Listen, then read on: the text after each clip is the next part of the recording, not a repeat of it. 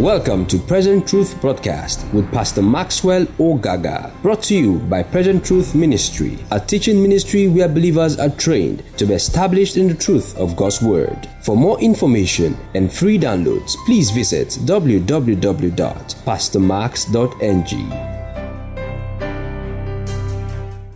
Thank you.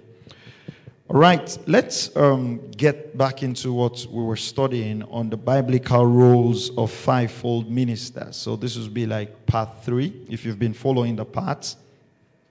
Biblical roles of fivefold ministers. And we've been looking at the function of the fivefold ministers or the fivefold ministries.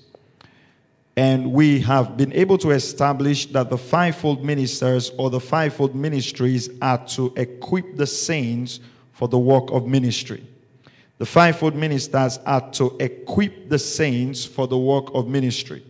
Now, we said that the King James Version uses the word perfect, but in other renderings or other translations, you find the word equip, which is saying the same thing.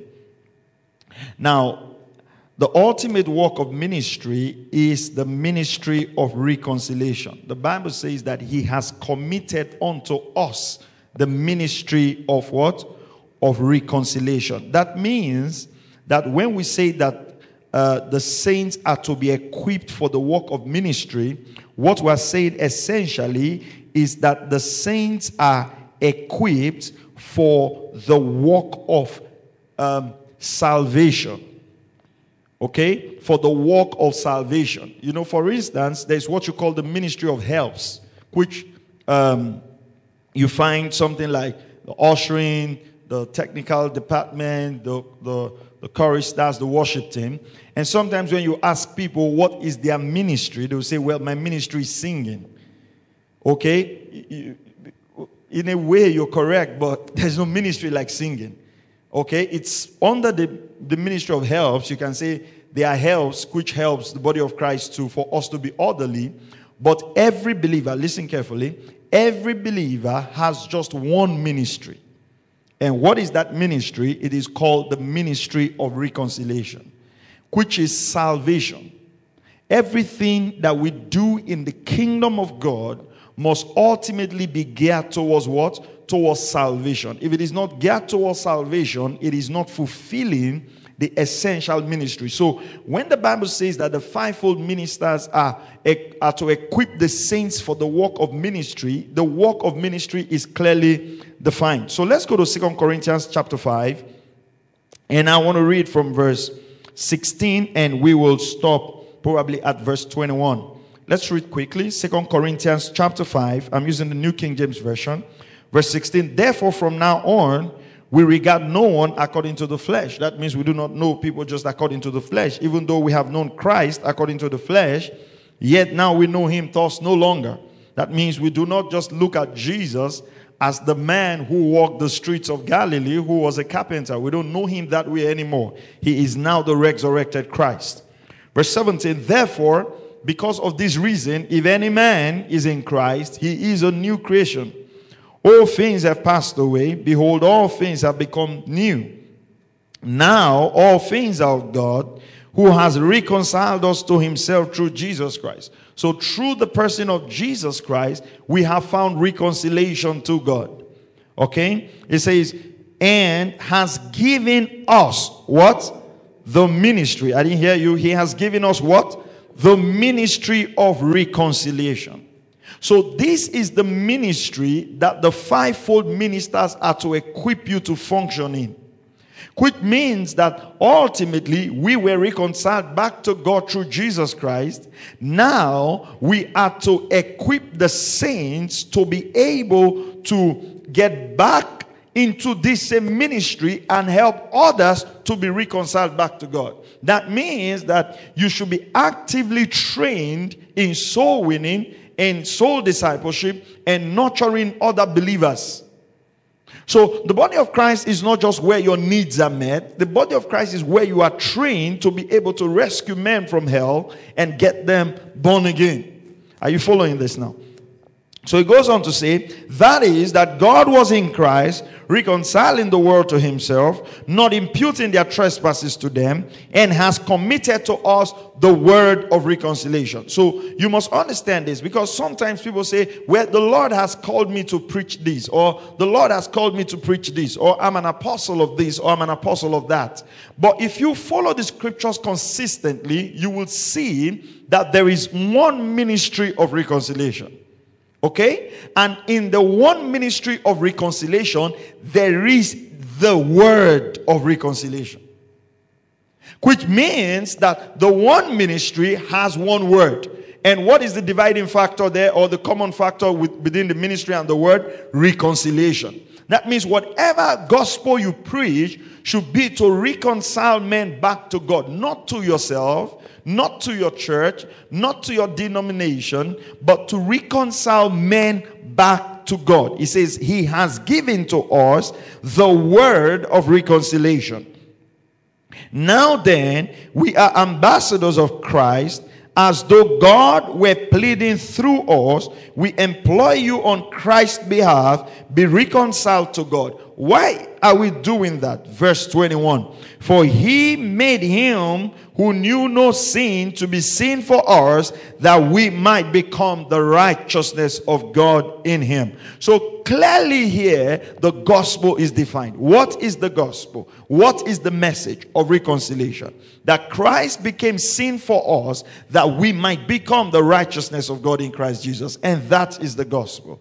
Anything short of that is not the gospel, because the gospel is not God imputing sins on men. The gospel is God taking the sins of men so they can become the righteousness of God in Christ Jesus. So Ephesians chapter 4 verse 11, these are the things that the fivefold ministers ought to train the saints in. Understanding the gospel, understanding the death, burial, and resurrection of Jesus, understanding what Jesus did for us, in us, and is doing through us. This should be the context of our training.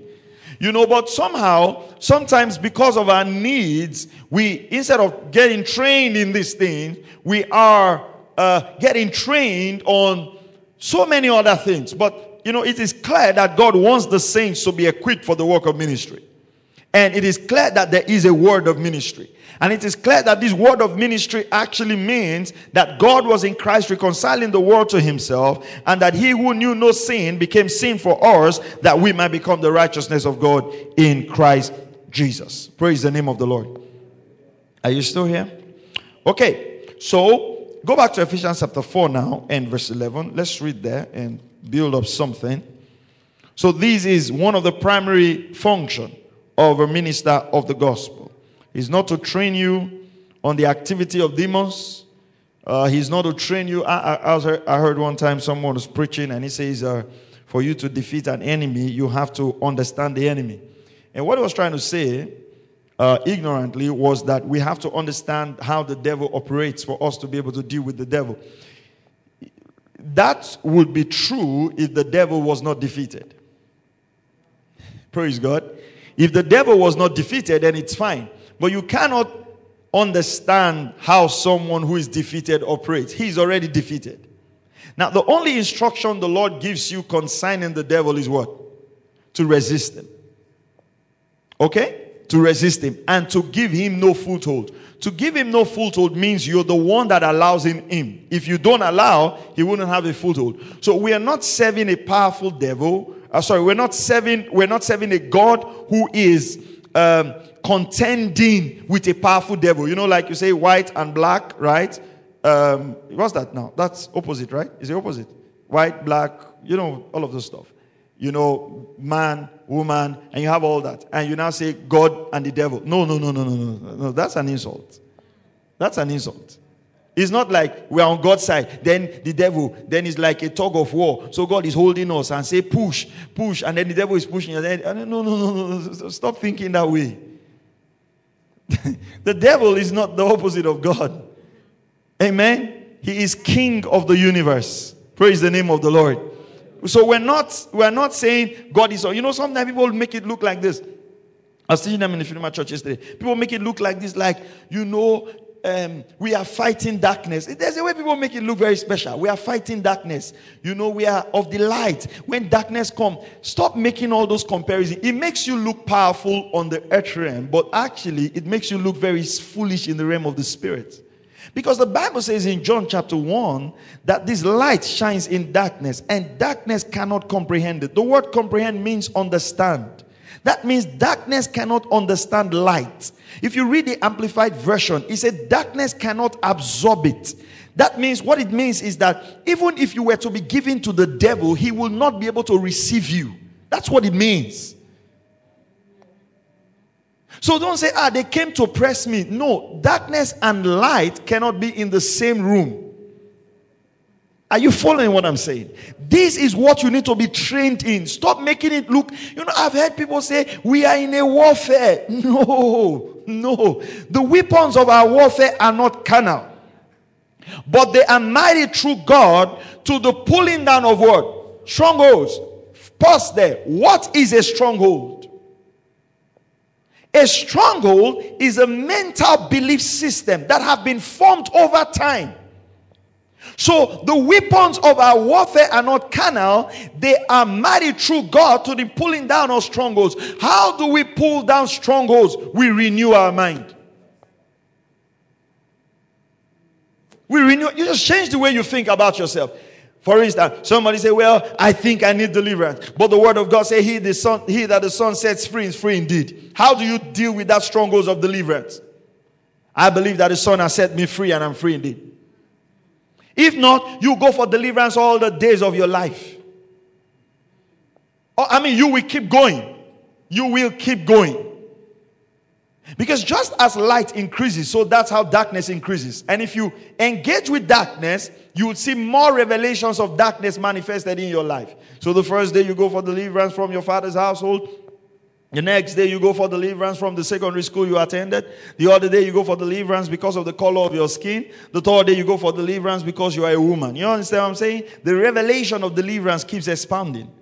But if you stay in the truth of God's word, you discover that he that the Son sets free is free indeed. And you have to believe that more than what you see.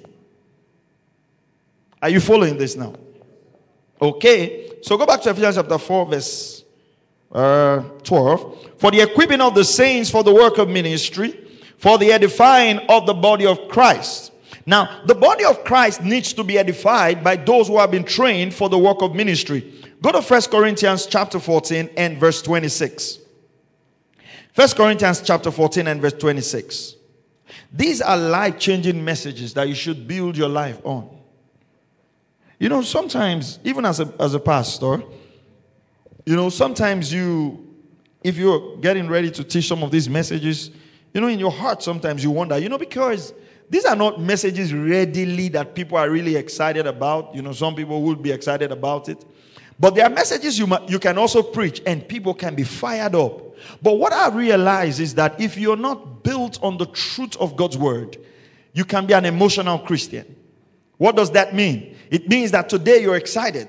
The next day you're down. The next day you're excited. You understand what I'm saying? But when you are built on the foundation of God's word, you will know God says rejoice, I say rejoice. Regardless of what you go through, you're just rejoicing. Are you following what I'm saying? So you need to be built up. 1 Corinthians chapter 14 and verse 26. We're talking about edifying the body of Christ now. Look at what it says. How then is it that, brethren, whenever you come together, sometimes people don't understand that our coming together is God's commandment. The Bible says, do not forsake the assembling of yourselves together, as in the nature of some who have departed from the faith. Listen, our coming together, coming for Bible studies or coming for Sunday meetings is not that that's how the church does it. It is a commandment of scriptures that believers be gathered. You must understand that the scripture commands that we be gathered. It is not an activity. No, it is a required spiritual function for the body of Christ that we be gathered. But let's go on. It says, whenever you come together, each of you has a psalm, What are psalms? Spiritual songs. I believe this. It's good to do rehearsals. It's wonderful. You should rehearse. You should practice. It brings a level of excellence. But I also believe that what the height we should walk in is that when we come, we should be able to worship the Lord to the point where we sing the song of the Lord. Now, for some people, they call it spontaneous worship. But actually, I believe that for every gathering or for every meeting, there is something that God wants to communicate by the song of the Lord. And I've been privileged to sing a couple of songs, maybe 3 or 4. Song of the Lord will just pick up from a message and the Lord begins to.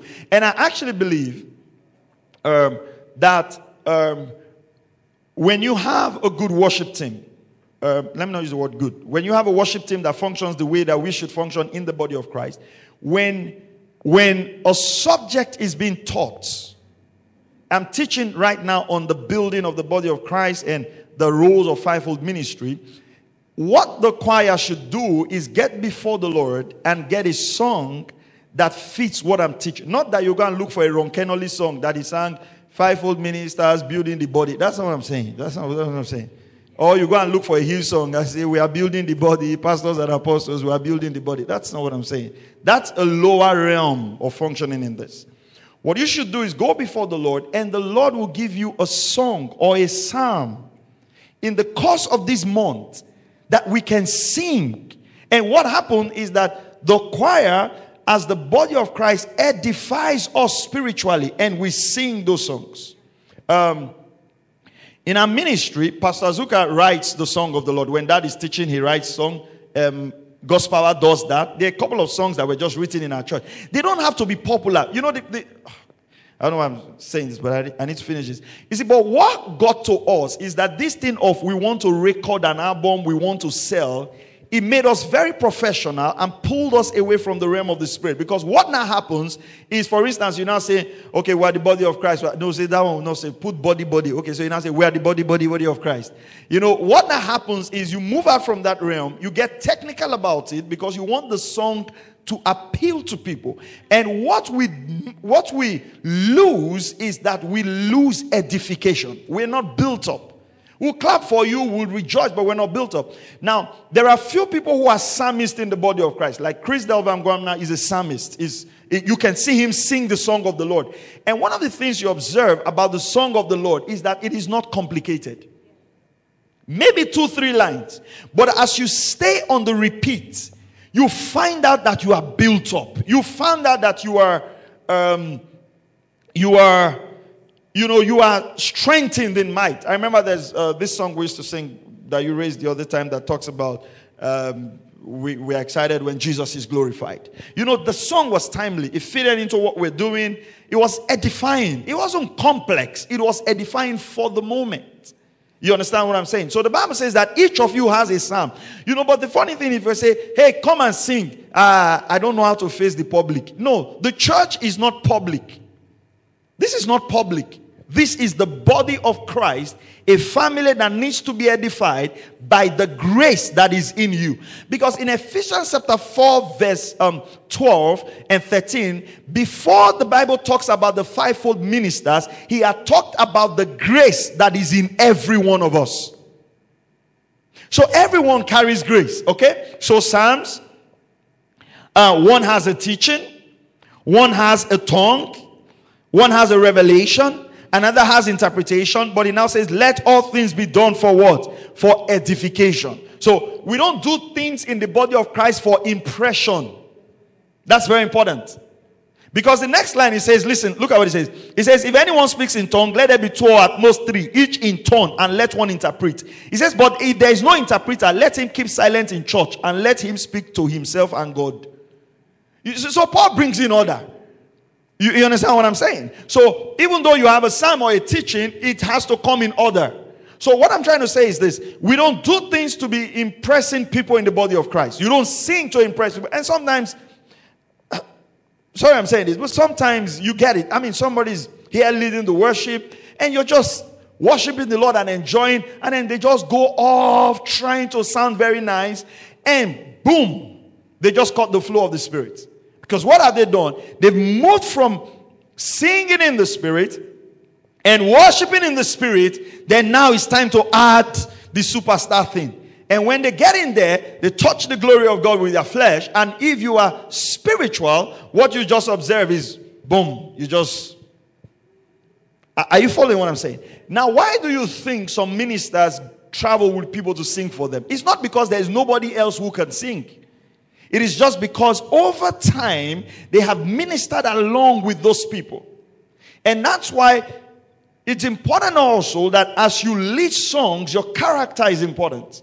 Because it is for what? Edification. Praise the name of the Lord.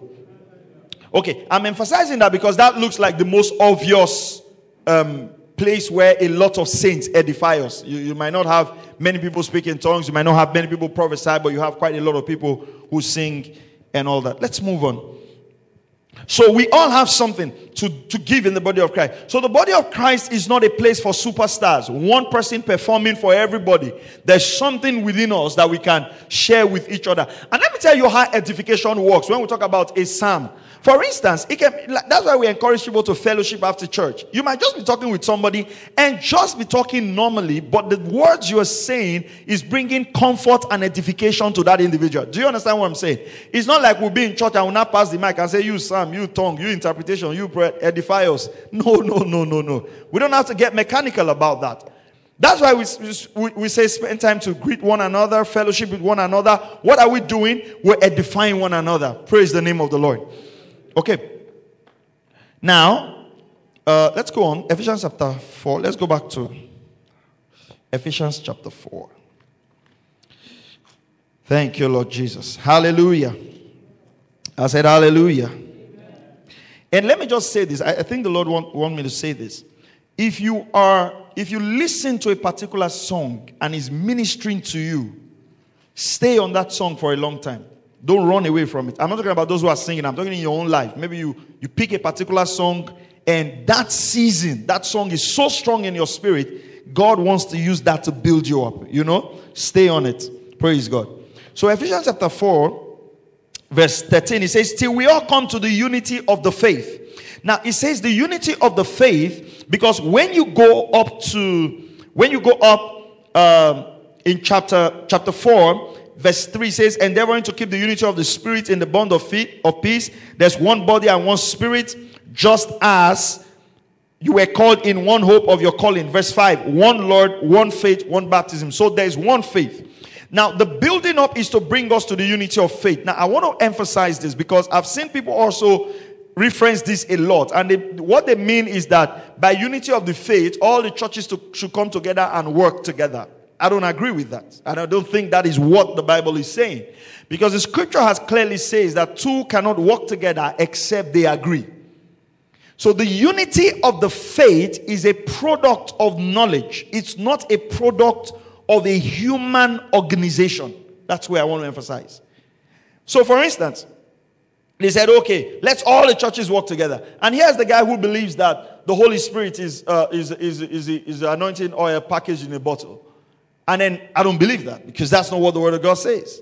Now, how are we going to work together?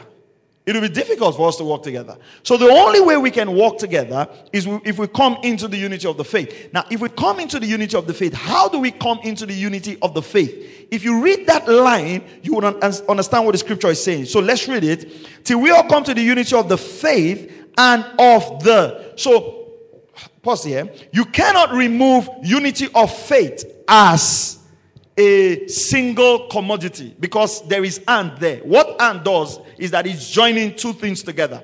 Okay, so I cannot say, well, I'm all for unity of faith. No, if you are for the unity of the faith, you should also be for the knowledge of the Son. I don't know if you get what I'm saying. You cannot emphasize unity. You cannot say, well, I'm a unity person. I don't like quarrel. No, you will like quarrel. No, you cannot say you are for unity and then we're united in ignorance. Because unity of the faith is not separate from the knowledge of the Son. Now, it is the knowledge of the Son that brings the unity of faith. Let's read on. You understand it now. It says, till we all come to the unity of the faith and of the knowledge of the Son of God. So, to a perfect man, to the measure of the stature of the fullness of Christ. So it gives us, now I want to emphasize it. Just give me a bit of time and follow me here now. It gives us the exact knowledge that God wants the fivefold ministers to pass across. It is not any kind of knowledge. It is the knowledge of the Son of God. That is what God wants the apostle, the prophet, the teacher, the evangelist, the pastor to teach. Your pastor is not to teach you how to run your business. That's not the knowledge of the Son. He can, but that's not his job. The job and the knowledge that should be dispensed by fivefold ministers, it's strictly written in the scriptures. It should be the knowledge of the Son. Why? Because it is only the knowledge of the Son that can bring us to the measure of the fullness of Christ. So, this is what happens. At this point is the measure of the fullness of the stature of Christ. Now, that is God's ultimate goal. Because in Genesis chapter 1, when he was creating man, he says, I want to create man in my image and likeness. Now, man fell. So the question is, how does man come back to this point of the fullness of the stature of Christ? Now, what God does is that he comes here in death, burial, and resurrection. He gives in the body of Christ fivefold ministers. So he says the fivefold ministers are going to teach the rest of the people until they all come to that point. But if they're going to come to that point, there is only one specific knowledge that can bring them to the point of the fullness of the stature of Christ. And that is the knowledge of the Son of God. If you learn any other thing, you will grow, but not into the fullness of the stature of the measure of Christ. And that is very important in the role of fivefold ministers. That it is in the dispensing of the knowledge of the Son of God that brings us into that perfect full state. So a pastor can teach any other thing. He can be good in any other thing. He can be good in business administration. He can be good in whatever he's teaching. But if it is not the knowledge of the Son of God, it cannot build you into the fullness of the measure of the stature of Christ. Now Paul says this. Paul says that I desire to know nothing among you except Jesus and him crucified. Now we'll go there, but I just want to point out something here now. The key factor in Ephesians chapter 4 is the knowledge of the Son. That's very key. The word knowledge is epignosis. It means recognition, full discernment. In fact, it uses the word acknowledgement. And I like the word acknowledgement because if epignosis means acknowledgement, it means that the measure of the fullness of Christ is already in our spirit at new birth. And what we do is we acknowledge, Philemon said that, we acknowledge every good thing that is in us in Christ Jesus. And as we acknowledge that, our mind is renewed.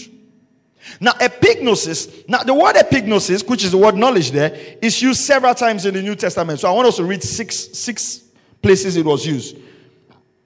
You find out that all the prayers of Paul, he uses this word, epignosis. Full discernment, full knowledge, full acknowledgement.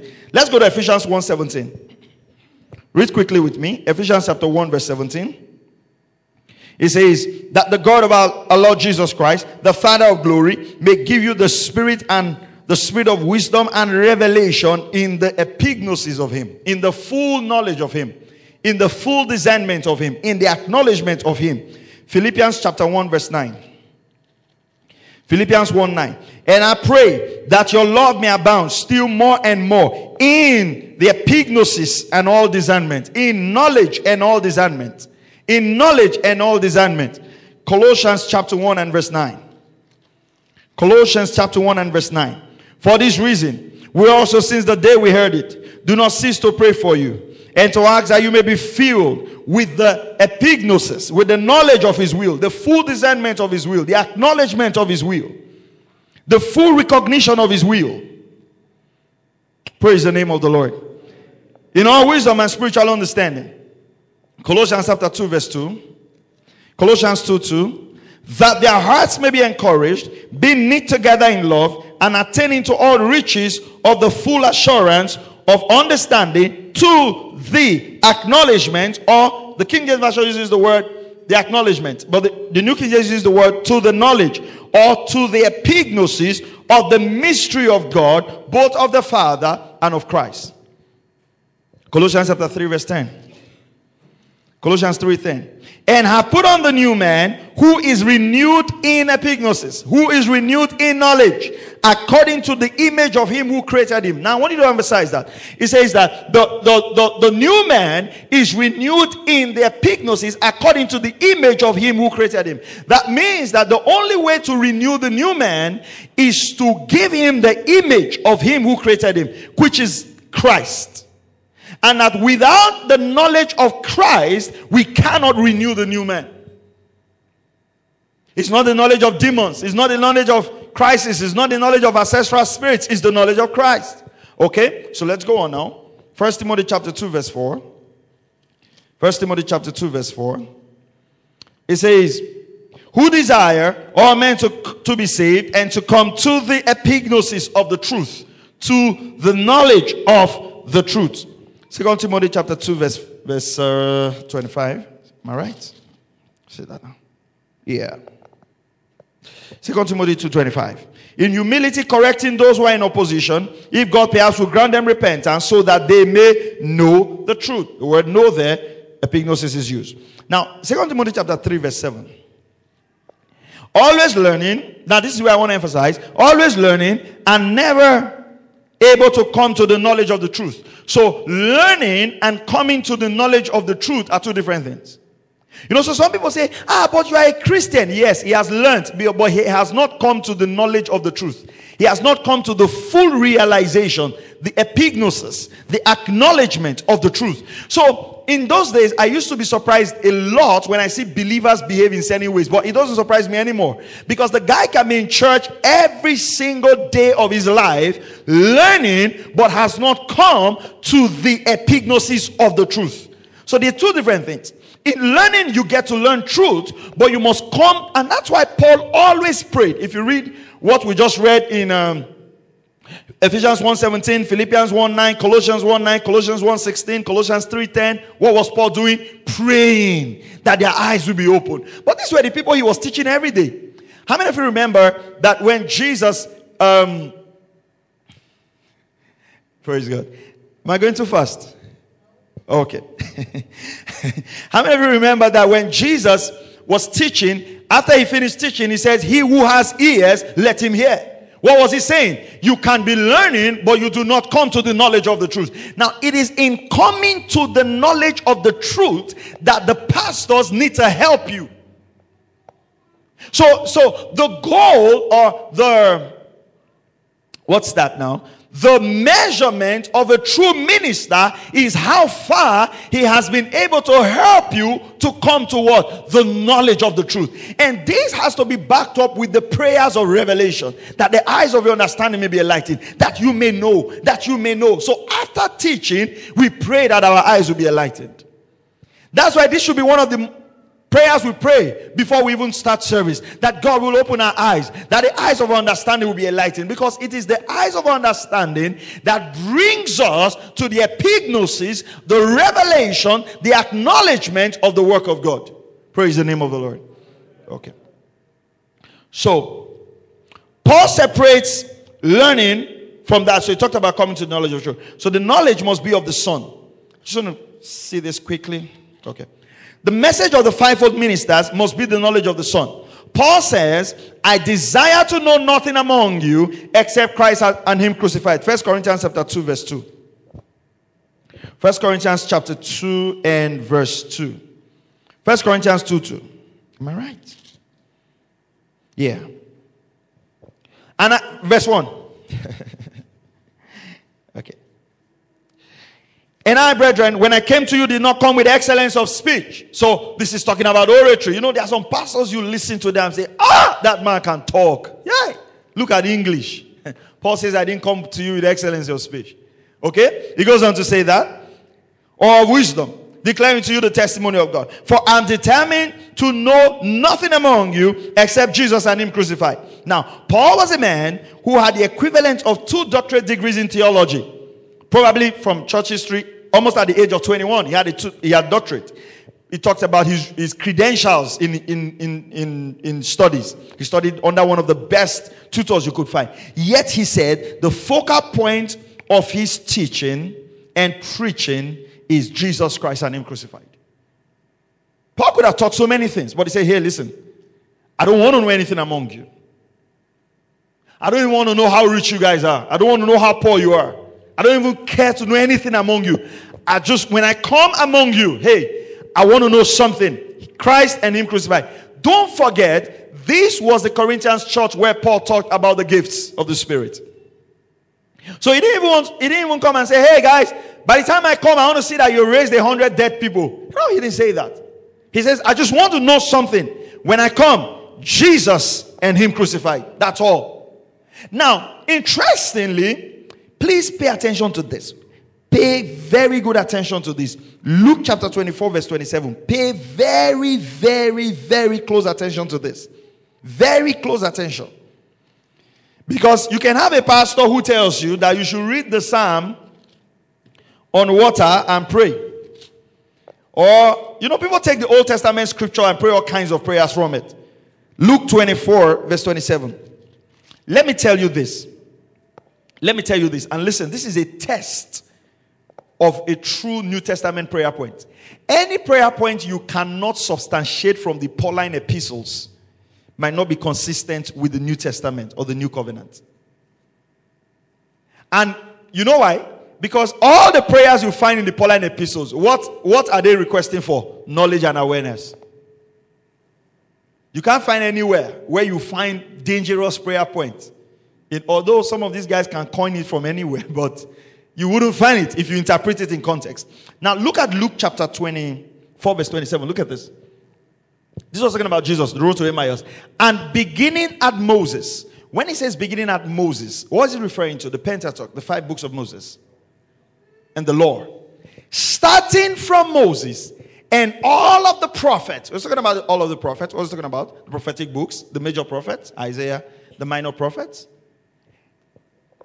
He expounded to them in all the scriptures. So, come on now. 3 things now. Number 1, it looks beginning from Moses, the first 5 books, the Pentateuch, Genesis, Exodus, all the books Moses wrote, and all the prophets, all the prophetic book, the major and the minor prophets, and all the scriptures.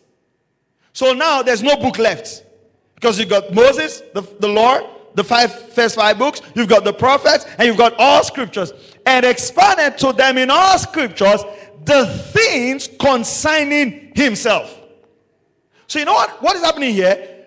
Jesus was explaining to them that, hey, when you read about the Passover lamb in Leviticus, and you find that experience in Exodus, it wasn't talking about a lamb. It was talking about me being your Passover lamb. When you read about the first fruits, it was a symbol of me being the firstborn among many brethren. And he says, beginning from Moses to the prophet and all of scriptures, he opened the Bible and said, listen, everything in the Bible is talking about me. I am the summation of scriptures. So that's why when we read the Old Testament, we do not read it with the same lens that they have. I'm going to read something to you right now. We read it with the mind that this is talking about Jesus. Jesus is the summation of scriptures.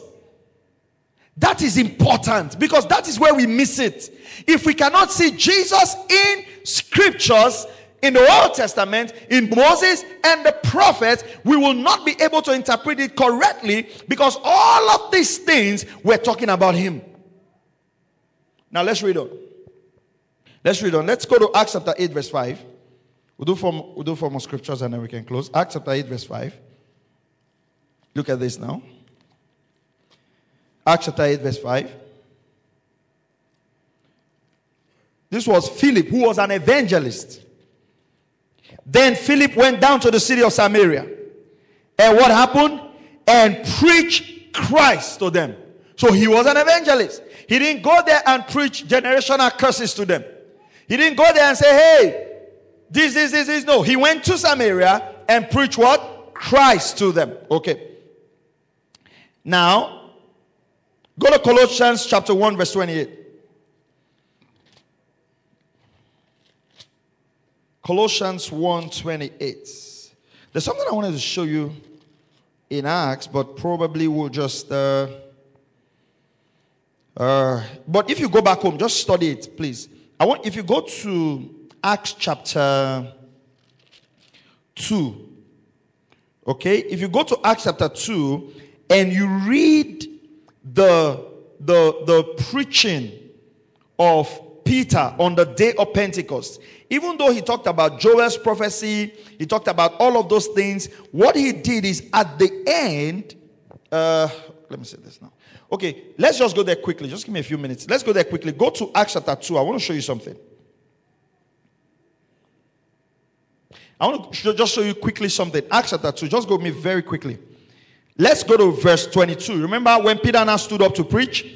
Verse 14 says, but Peter standing up with 11 raised his voice and said to them, men of Judah and all who dwell in Jerusalem, let this be known to you and heed my words. And verse 16, but this is what was spoken by the prophet Joel. So he talked about the prophet Joel. Go to verse 22. Men of Israel, hear these words. Jesus of Nazareth, a man attested by God to you by miracles, signs and wonders and all that. Go to verse 25. For David said concerning him. For David said concerning him. So he's talking about the Psalms. Then he now said what David said. Go to verse 29. Men and brethren, let me speak freely to you of the patriarch David. He is both dead and buried, and his tomb is with us this day. Therefore, being a prophet, and knowing that God had sworn with an oath to him, that of the fruit of his body according to the flesh, he would raise up the Christ to sit on his throne. So the scripture calls David a prophet. Remember what that taught us Sunday. But what I want you to say there says, where are you guys? What I want to say here says, therefore being a prophet, verse 30, and knowing that God had sworn an oath to him of the fruit of his body according to the flesh, he would raise up Christ to sit on his throne. He, foreseeing this, verse 31, spoke concerning the resurrection of Christ, that his soul was not left in hate, nor did his flesh see corruption. Pause there. What was happening here? So when you go to the book of Psalms and you read when David says, my soul will not see corruption, neither my body will be left in hell. If you read that, you think David was talking about himself. But no, the Bible says David, foreseeing that the promise of God to him was his seed, prophesied about the resurrection of Jesus. So when we read the book of Psalms, we read about Jesus. If we don't read the Bible like that, you can take that scripture and just run away from it. So I don't have time now, but if you read the whole of this, go to verse 34. I'll show you something quickly. Verse 34.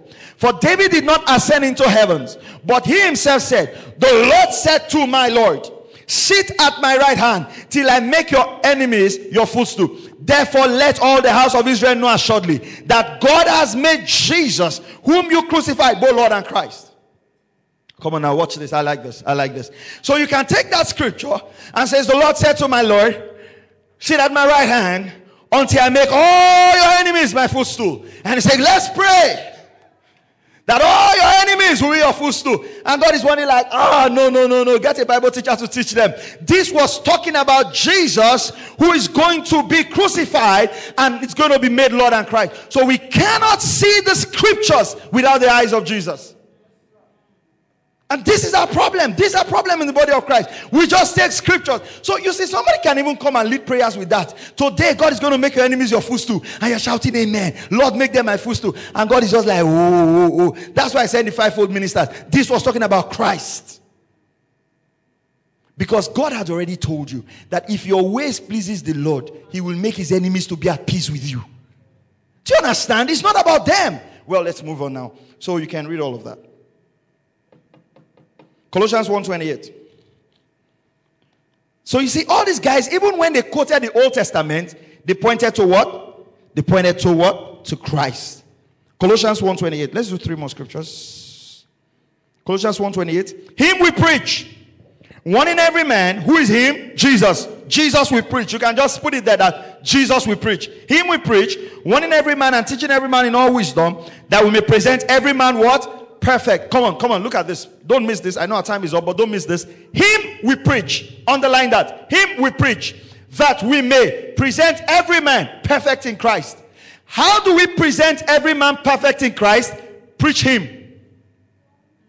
Him we preach. Him we preach. The end result of him we preach is every man is perfect in Christ. What does Ephesians 4:11 says? 4:11 and 12. For the perfecting of the saints. How do you achieve that? Preach him.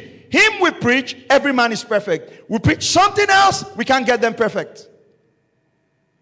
Him we preach must be the goal, must be the ultimate message. All right? Okay. The message must be Christ, nothing else. The message must be Christ, nothing else. Colossians 3:10. And have put on the new man who is renewed in knowledge according to the image of him who created him. So in understanding, I have time to read this now. 2 Corinthians 3:14. I'll show you something there, then we can just close. 2 Corinthians 3:14. I'll just say something here now. Because on Sunday I want to teach on how to judge prophecies, so I don't want to get into this on Sunday. But 2 Corinthians chapter 3 verse 14. I'll show you something here. Look at this. Look at this. I think I'll just pause here. Let's read this. Let's open the scripture up now and say this. 2 Corinthians chapter 3.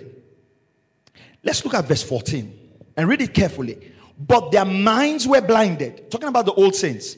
For until this day, which day was he talking about? The day he was writing to the Corinthian church. Look at this.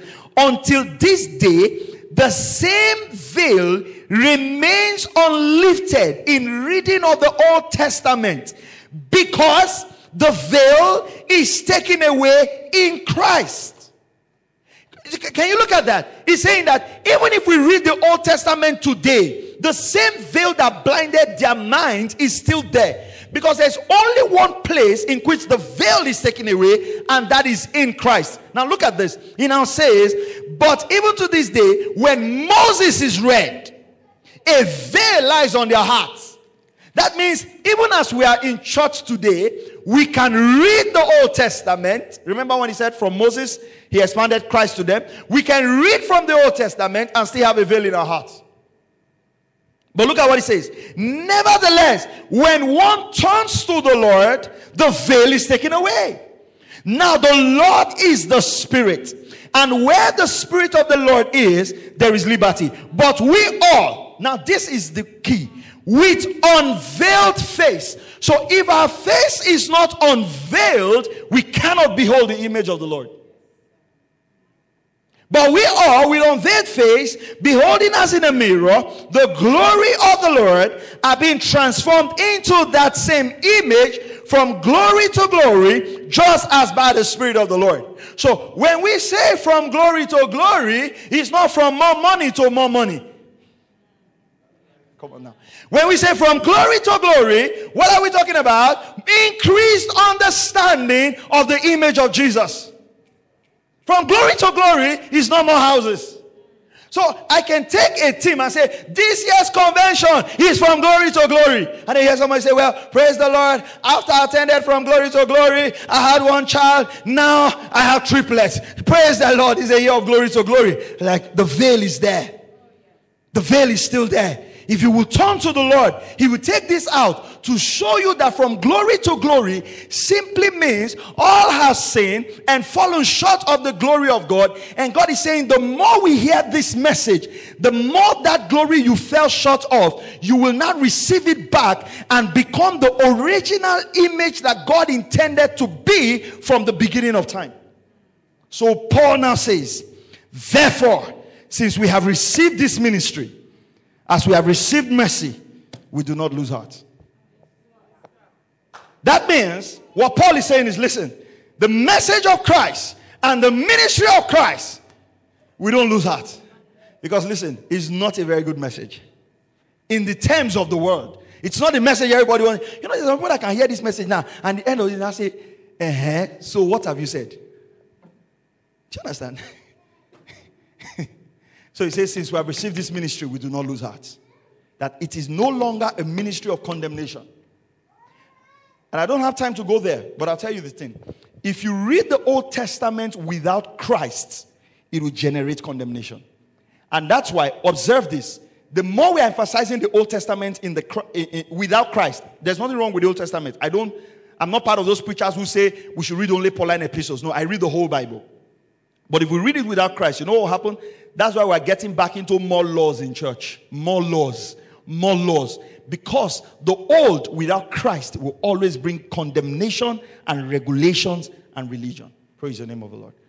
Let's thank the Lord. Father, we thank you. Oh, we bless you for the revelation of your word. We thank you, Father God, because our heart is strengthened. We thank you, Father God, because since you have granted this ministry to us, we do not lose heart. We thank you for the spirit of grace and understanding that has come upon us. In Jesus' mighty name we pray. Thank you for listening to Present Truth Broadcast with Pastor Maxwell Ogaga. For more information and free downloads, please visit www.pastormax.ng. We would also like to hear from you. Send us an email, info@pastormax.ng, or call 0805 888 7575. God bless you.